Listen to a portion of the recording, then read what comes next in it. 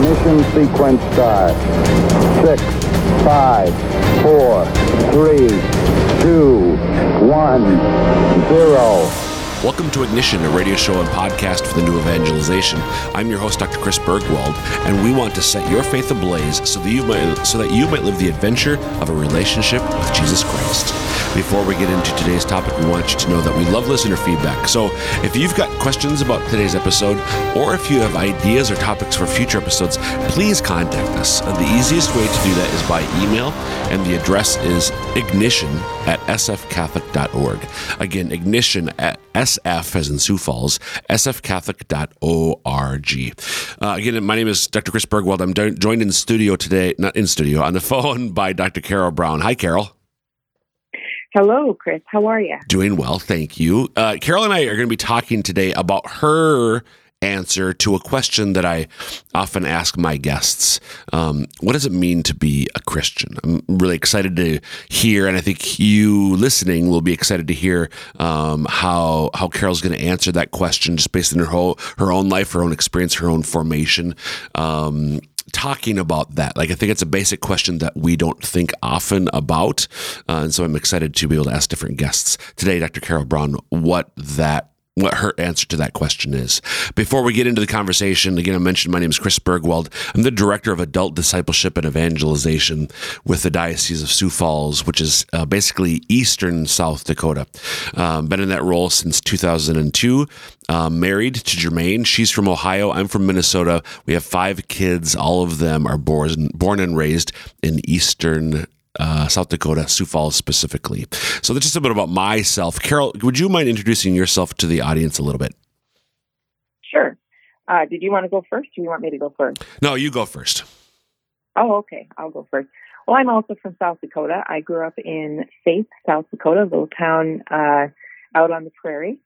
And my parents own a ranch out there, so I grew up under the big blue sky. And it was a great place to really expand the imagination and, had a wonderful, sort of opportunity to just take long walks under the stars at night and contemplate the fact that whoever made all that knew me. And I was kind of amazed by that. So fast forward, I had a conversion experience in high school. I was born and raised Catholic. But I had a conversion experience in high school because of a certain friend, a friend of mine in my class that I was complaining about my problems to one day, and she said, "Carol, you ever prayed about this?" And I was like, "Pray?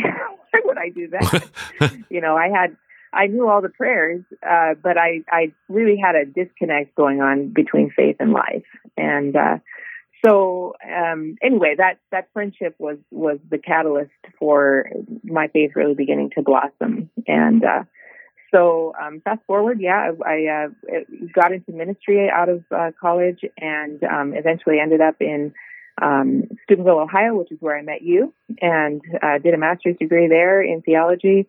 I went on to work there on staff at the university for another 8 years, and then I went on a big adventure, went to Europe, and spent a year in missions in Austria, and then went to do my PhD in Ireland. So I spent another 8 years in Ireland, both working on PhD, but also in a mission capacity. All the doors for a mission really opened for me when I was in Ireland. So helped start a Christian radio station over there, and it's actually an ecumenical project, which is kind of an interesting thing to get Catholics and Protestants together in Ireland, of all places, to proclaim the gospel, to get together to a contemporary audience that's a little bit jaded.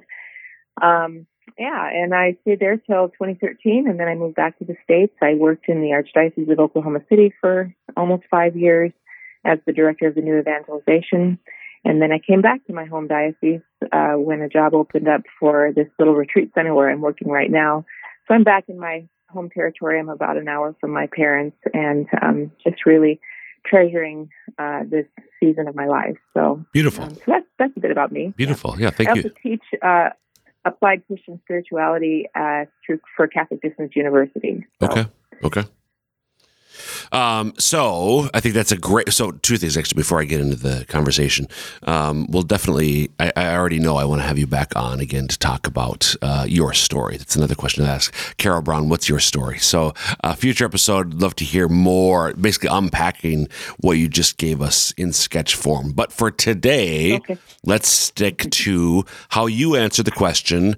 What does it mean to be Christian? And just to, again, sort of refer back to part of your little biography that you just offered us.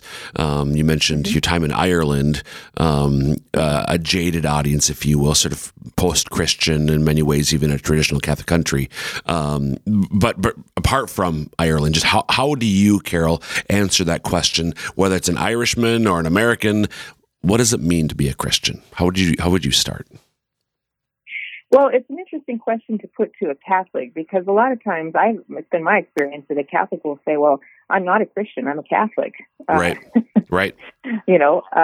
And I remember one specific incident when I was in Ireland where a girl who I think she ran a hotel or something, and she was a Catholic girl involved with the with Youth 2000. And she mentioned that there was a group coming in. They were Christians, and I said, "Do you think of yourself as a Christian?" And she said, "Well, no, I'm a Catholic." Interesting. And so it is an interesting thing that Catholics don't necessarily. That the word Christian seems to be something that we associate. People who are Protestants will say, "I became a Christian." You don't very often hear Catholics say, "I became a Christian." Unless they, were an atheist at some earlier time and had a conversion experience or something. So that's sort of the first thing. So I mentioned that this girl who was really the catalyst for my own faith waking up, I mentioned her influence on my life, and she would talk in those terms. She'd talk about whether someone was a Christian or not, and it introduced an idea or a thought to me about the fact that you can decide to become a Christian. I had obviously been baptized as an infant. My parents took me to church. I always thought of myself as a Catholic. I learned the prayers. I did all the things. But in that conversation that night, it became clear to me that she knew something about God that I didn't know. I had an idea of God that was very negative, really.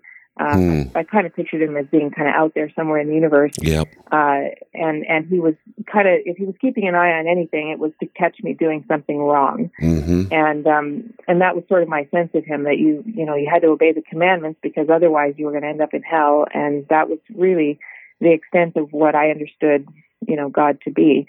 And anyway, when she asked me if I had ever prayed about this, my initial reaction was, I don't know why I would do that, God, but God, apparently she thought God would be interested in the things I was complaining about, which surprised the heck out of me, and it jarred something loose in my brain and started me thinking about, who God might be.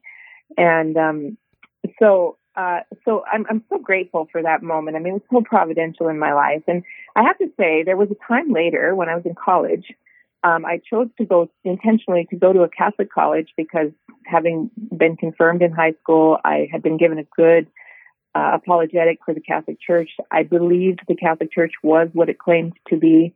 I had fallen in love with Jesus, so I fell in love with the Eucharist.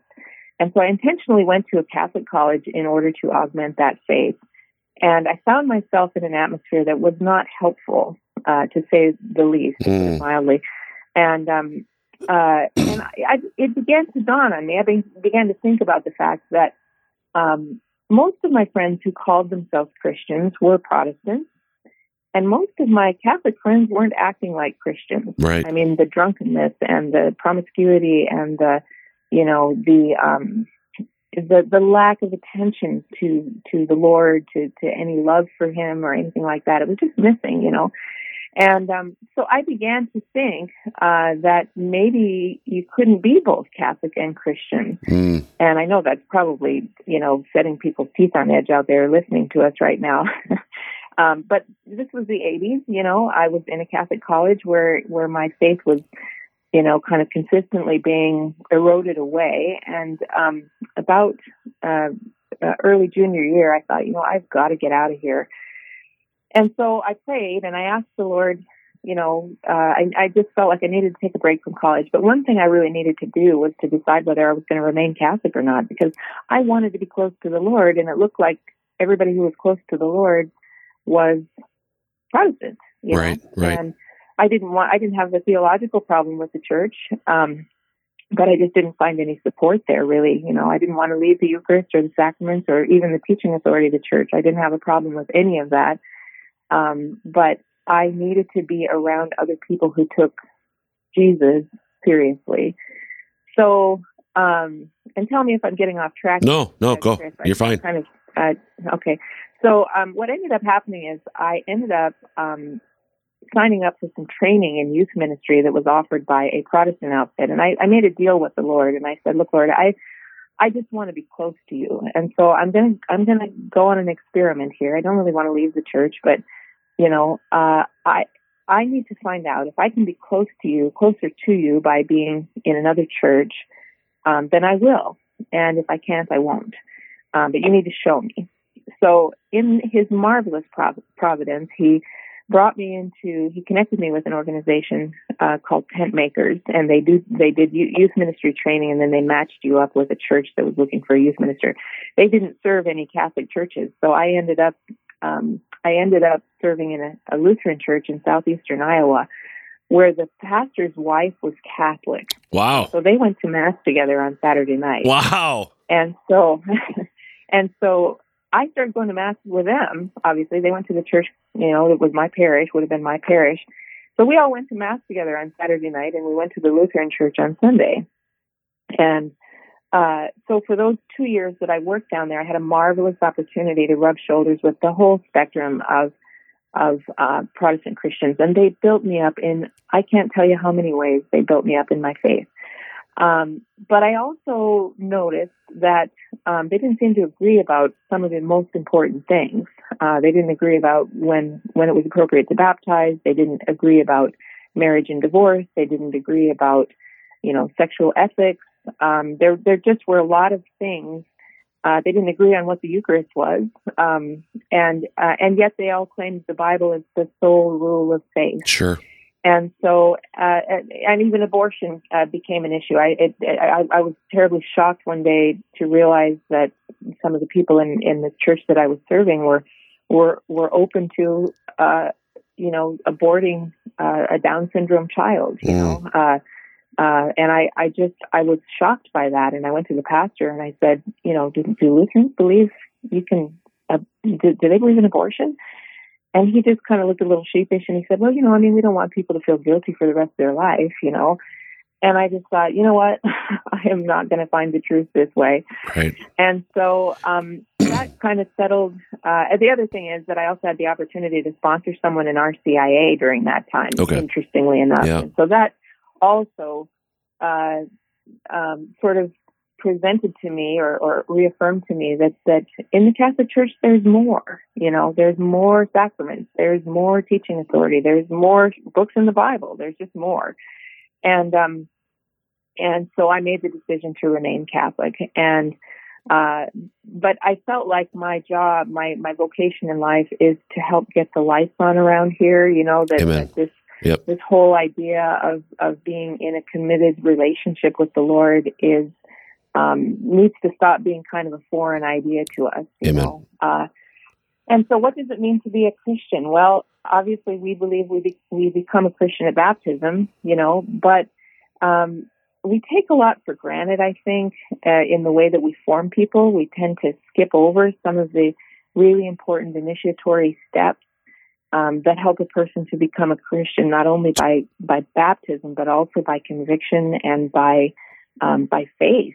By really personal faith. That's a great distinction that I want to unpack here in a minute. Yeah. If you're just tuning in, you're listening to Ignition. This is a broadcast for the New Evangelization. I'm your host, Dr. Chris Bergwald, and talking today with Dr. Carol Brown about her answer to the question, what does it mean to be a Christian?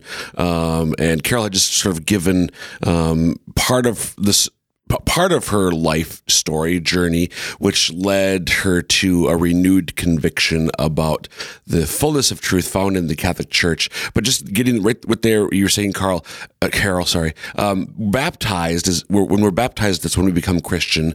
But we need to become Christian not only by our baptism, so therefore in our being, but also by conviction. So also, my words now, not yours, in our mind, in our heart as well. So I love baptism, Christian not just by baptism, but by conviction as well. So what are those steps that you've seen? And I have an idea of where you're going, but I want you to be able to offer it. What are those steps that we're missing? What is it that in your experience, which I know mirrors mine, what are those things that we're missing as we're forming Catholics in their Christian identity? Mm-hmm. Okay, well, normally there are some norms in the way that we form people, and we take them from, is it Acts 2:22? 2:42, I think. I think 42. 42. Yeah, where they say they attended to the prayers, the breaking of the bread, the teaching of the apostles, and what's the other thing? There's 4 pillars. Sorry, we need to the teaching of the apostles. Right. And fellowship among the other, which is where we get the third. Yeah, the fellowship. Yeah. So let me just start that part over. So there are 4 pillars in the Catholic Catechism that come from Acts 2:42. Where it says that the people who had just been converted came together and they were attentive to the fellowship, the teaching of the apostles, the breaking of the bread, and the prayers. Those 4 things, and those are the 4 sections of the Catechism of the Catholic Church. So typically in any Catholic's experience, they're sacramentally initiated. They learn the prayers. They learn, the Our Father, the Hail Mary, the Creed, the Glory Be, all the basic prayers. They go to catechism class, or they go to religious education in the parish or in the school or whatever. So they learn the doctrines. They learn the rules, all right, the moral rules. They go to Mass, and they're usually called to service in one form or another. And they participate in the Knights of Columbus. They help with the fundraisers. They help with the bake sales. They help with the youth ministry lock-ins and, the safe environment stuff. There's lots of different ways to serve, to be of service in the Catholic Church. That's sort of the normal, if someone's still doing those things by the time they reach adulthood, we count it a win. Right. Right. But as I began to, I have to tell you one other story. So I got a job after my Lutheran church job. I got a job working for a Catholic church, and I was part of a diocesan team to help develop the Catholic Youth Conference every year. And so I arrived at the meeting for the planning for that one day, and the draft schedule was laying there on the table, and I'm looking it over, and everything's there. The keynote speaker and the Mass and the games and the skits and the dance and the workshop on social justice and the workshop on sexuality. That's all kind of standard stuff in the 80s, things that needed to be done. And so I noticed that there was nothing in there about how to have a relationship with the Lord. And I said, how about we do a little workshop on how to have a relationship with the Lord? And the guy leading the meeting, the diocesan guy, said, oh yeah, we don't believe in that. What? And well, you're laughing. I mean, I'm the youngest person in the room. There were half a dozen or a dozen catechists and youth ministry leaders from around the area in the room to plan with us. Nobody disagreed with him. Wow. I just was, I kind of felt dumb, I guess, but I was bothered by this, and he filled out the statement by saying, we don't believe in Jesus and me. We believe in Jesus and we. Well, yeah, so but the community aspect of the faith is really, what we as Catholics stand on. It's all community. And here I am thinking, gosh, I think community is dang hard to find in the Catholic Church. Right. That's one of the reasons I started going to the Protestants. Right. Because I was looking for genuine friendships and genuine fellowship and community with people who, had a great deep love for God, and so anyway, I was bothered by this. Carol, I want to interject there, Carol. So I mentioned that my wife and I have 5 kids. I don't have a relationship with each of them. I just have a relationship with all of them because it's just about all the kids. To have a relationship with each one of them, that'd just be inappropriate or something. That'd be too much. Yeah, too much. It'd be too much. Yeah. If you're just tuning in, you're listening to Ignition. This is a broadcast of the New Evangelization. I'm your host, Dr. Chris Berg, while visiting today with Dr. Carol Brown and what it means to be a Christian. And Carol's just giving me a litany. Well, this is the 80s. This is long ago, Carol. So things are very different now, right? Yeah. The conversation has changed in a marvelous way. I'll tell you how I kind of had a little breakthrough on that. I showed up at work one day in the parish that I worked in, and the lady that ran the business office, the business part of the things, told me, we're going to be painting that big room downstairs where all the books are, and we're going to be throwing away a lot of the books. So look, go down and help yourself. If you want anything, you can have it. And I love books. And so I went down there and started poking around, and, lots of Louis L'Amour books and lots of Danielle Steele books, and romance novels and all kinds of things, John Gresham and whatnot. I came upon a little trove of church documents, and I had actually never seen a church document before. And so I thought, well, this looks really interesting, and I gathered up a pile of them, and I took them to my office. And one day I had a minute, and I grabbed one of them and started reading it. It was by John Paul II. And it was called Catechesis. I know where this is going.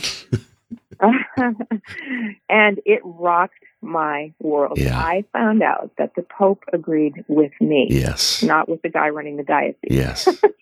Because that the purpose of catechesis is to put people not only in touch, not only in communion, but in intimacy with Jesus Christ. Yeah. That was the first thing that just knocked my socks off. That sounds to me like a personal relationship. Yes, it does. If we're talking intimacy, we're not talking about God loving us in general. Right.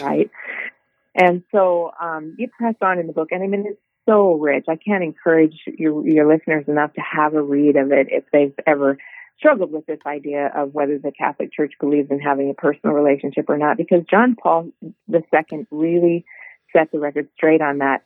You get into sections 18, 19, and 20 of that document, and oh my goodness, one of the things that I wrote "wow" in the margins with with big exclamation points. He talks in, I think it's number 20 or 21. He talks about how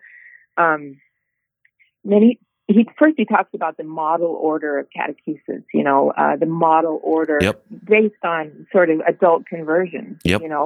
And he says, but this model order must take account of the fact that many children in the parish will come for catechesis who have had no other initiation into the faith and still have no personal attachment, no explicit personal attachment to Jesus Christ. They only have the capacity to believe and the presence of the Holy Spirit. And then he goes on to talk about how catechesis always has to be about bringing about conversion. Amen. We can't just inform people of the documents. We actually have to find ways of drawing them into this relationship with Jesus, this intimate personal relationship with Jesus. And I just was blown away by this, that the Catholic Church teaches this stuff that has been the ache of my heart since I was in college, looking for people who shared my own, enthusiasm and growing love for Jesus Christ. I think the thing for me, a similar realization later for me, this has probably been about 10 years ago or so now, that catechesis, properly speaking, is supposed to be after I've intentionally embraced Jesus Christ in a personal way. So most of us baptized as infants, as you were saying, we need to be Christians not only by baptism but by conviction. So whatever point, hopefully, ideally in teens, as adolescents, when we're maturing and our faith becomes our own, where we develop a personal relationship with Jesus Christ. And then catechesis, properly speaking, is supposed to fill out the basics. Like, what does it mean now for me to? But so as you said, as the Holy Father, John Paul II, and everybody knows, I mean, this is the common experience. Most young people, like most adults who come to quote unquote catechetical programs, aren't there yet. So we need to, in the midst of catechesis, offer conversion, as you said. Carol, we've only got about 3 minutes left, so I just want to start to, as we're drawing to a close here, sort of like crystallize like the fruit of your reflection, the fruit of your work. Yeah. What else would you like to share? Yeah, let me just give a nutshell. So I told you earlier that the church kind of has built a scaffolding on those 4 pillars, right? That's right. Scaffolding for our faith. And there are typically 3 or 4 things that are essential to conversion in the thought of John Paul II. This is what I did my doctorate on, by the way. There are 3 or 4 things that are missing in the experience of most Catholics. And I'm just going to spell them out for you real quick, and then you can take it from there. The first one is a dialogue with the Word of God. Okay, God initiated a conversation with us in divine revelation. And that word still speaks today. The Bible is like God's cell phone, If God wants to tell us about himself, that's where we go to find out about who God is, because he has revealed himself. Now, I know the Bible itself is a little bit intimidating as the whole tome. So you take it in little bite-sized pieces, and you to develop a devotional life to the Scripture, to learn the Scriptures and to hear from God. That process of dialoguing with the Word of God sets you up. It sort of sets up the interior space for an encounter with Jesus Christ. Amen. So one day he will sneak up on you, and suddenly you realize you're in his presence, And in my case, when that happened, he asked me a question, and the question was, "Will you be on my side?" And I didn't know how to answer that. I wasn't ready to say yes just yet. I knew it meant saying no to sin, and I wasn't really ready to do that either, yeah. But the time came when, and this is the third thing. What was number 2? Sorry, what was number 2? The encounter with Christ. Encounter with Christ, okay. First, so the dialogue with God's Word. Secondly, the personal encounter with Jesus Christ. Yep. And the third one is the personal act of faith, or the act of self-entrustment to the Lord. These are all missing pieces for the most part for Catholics.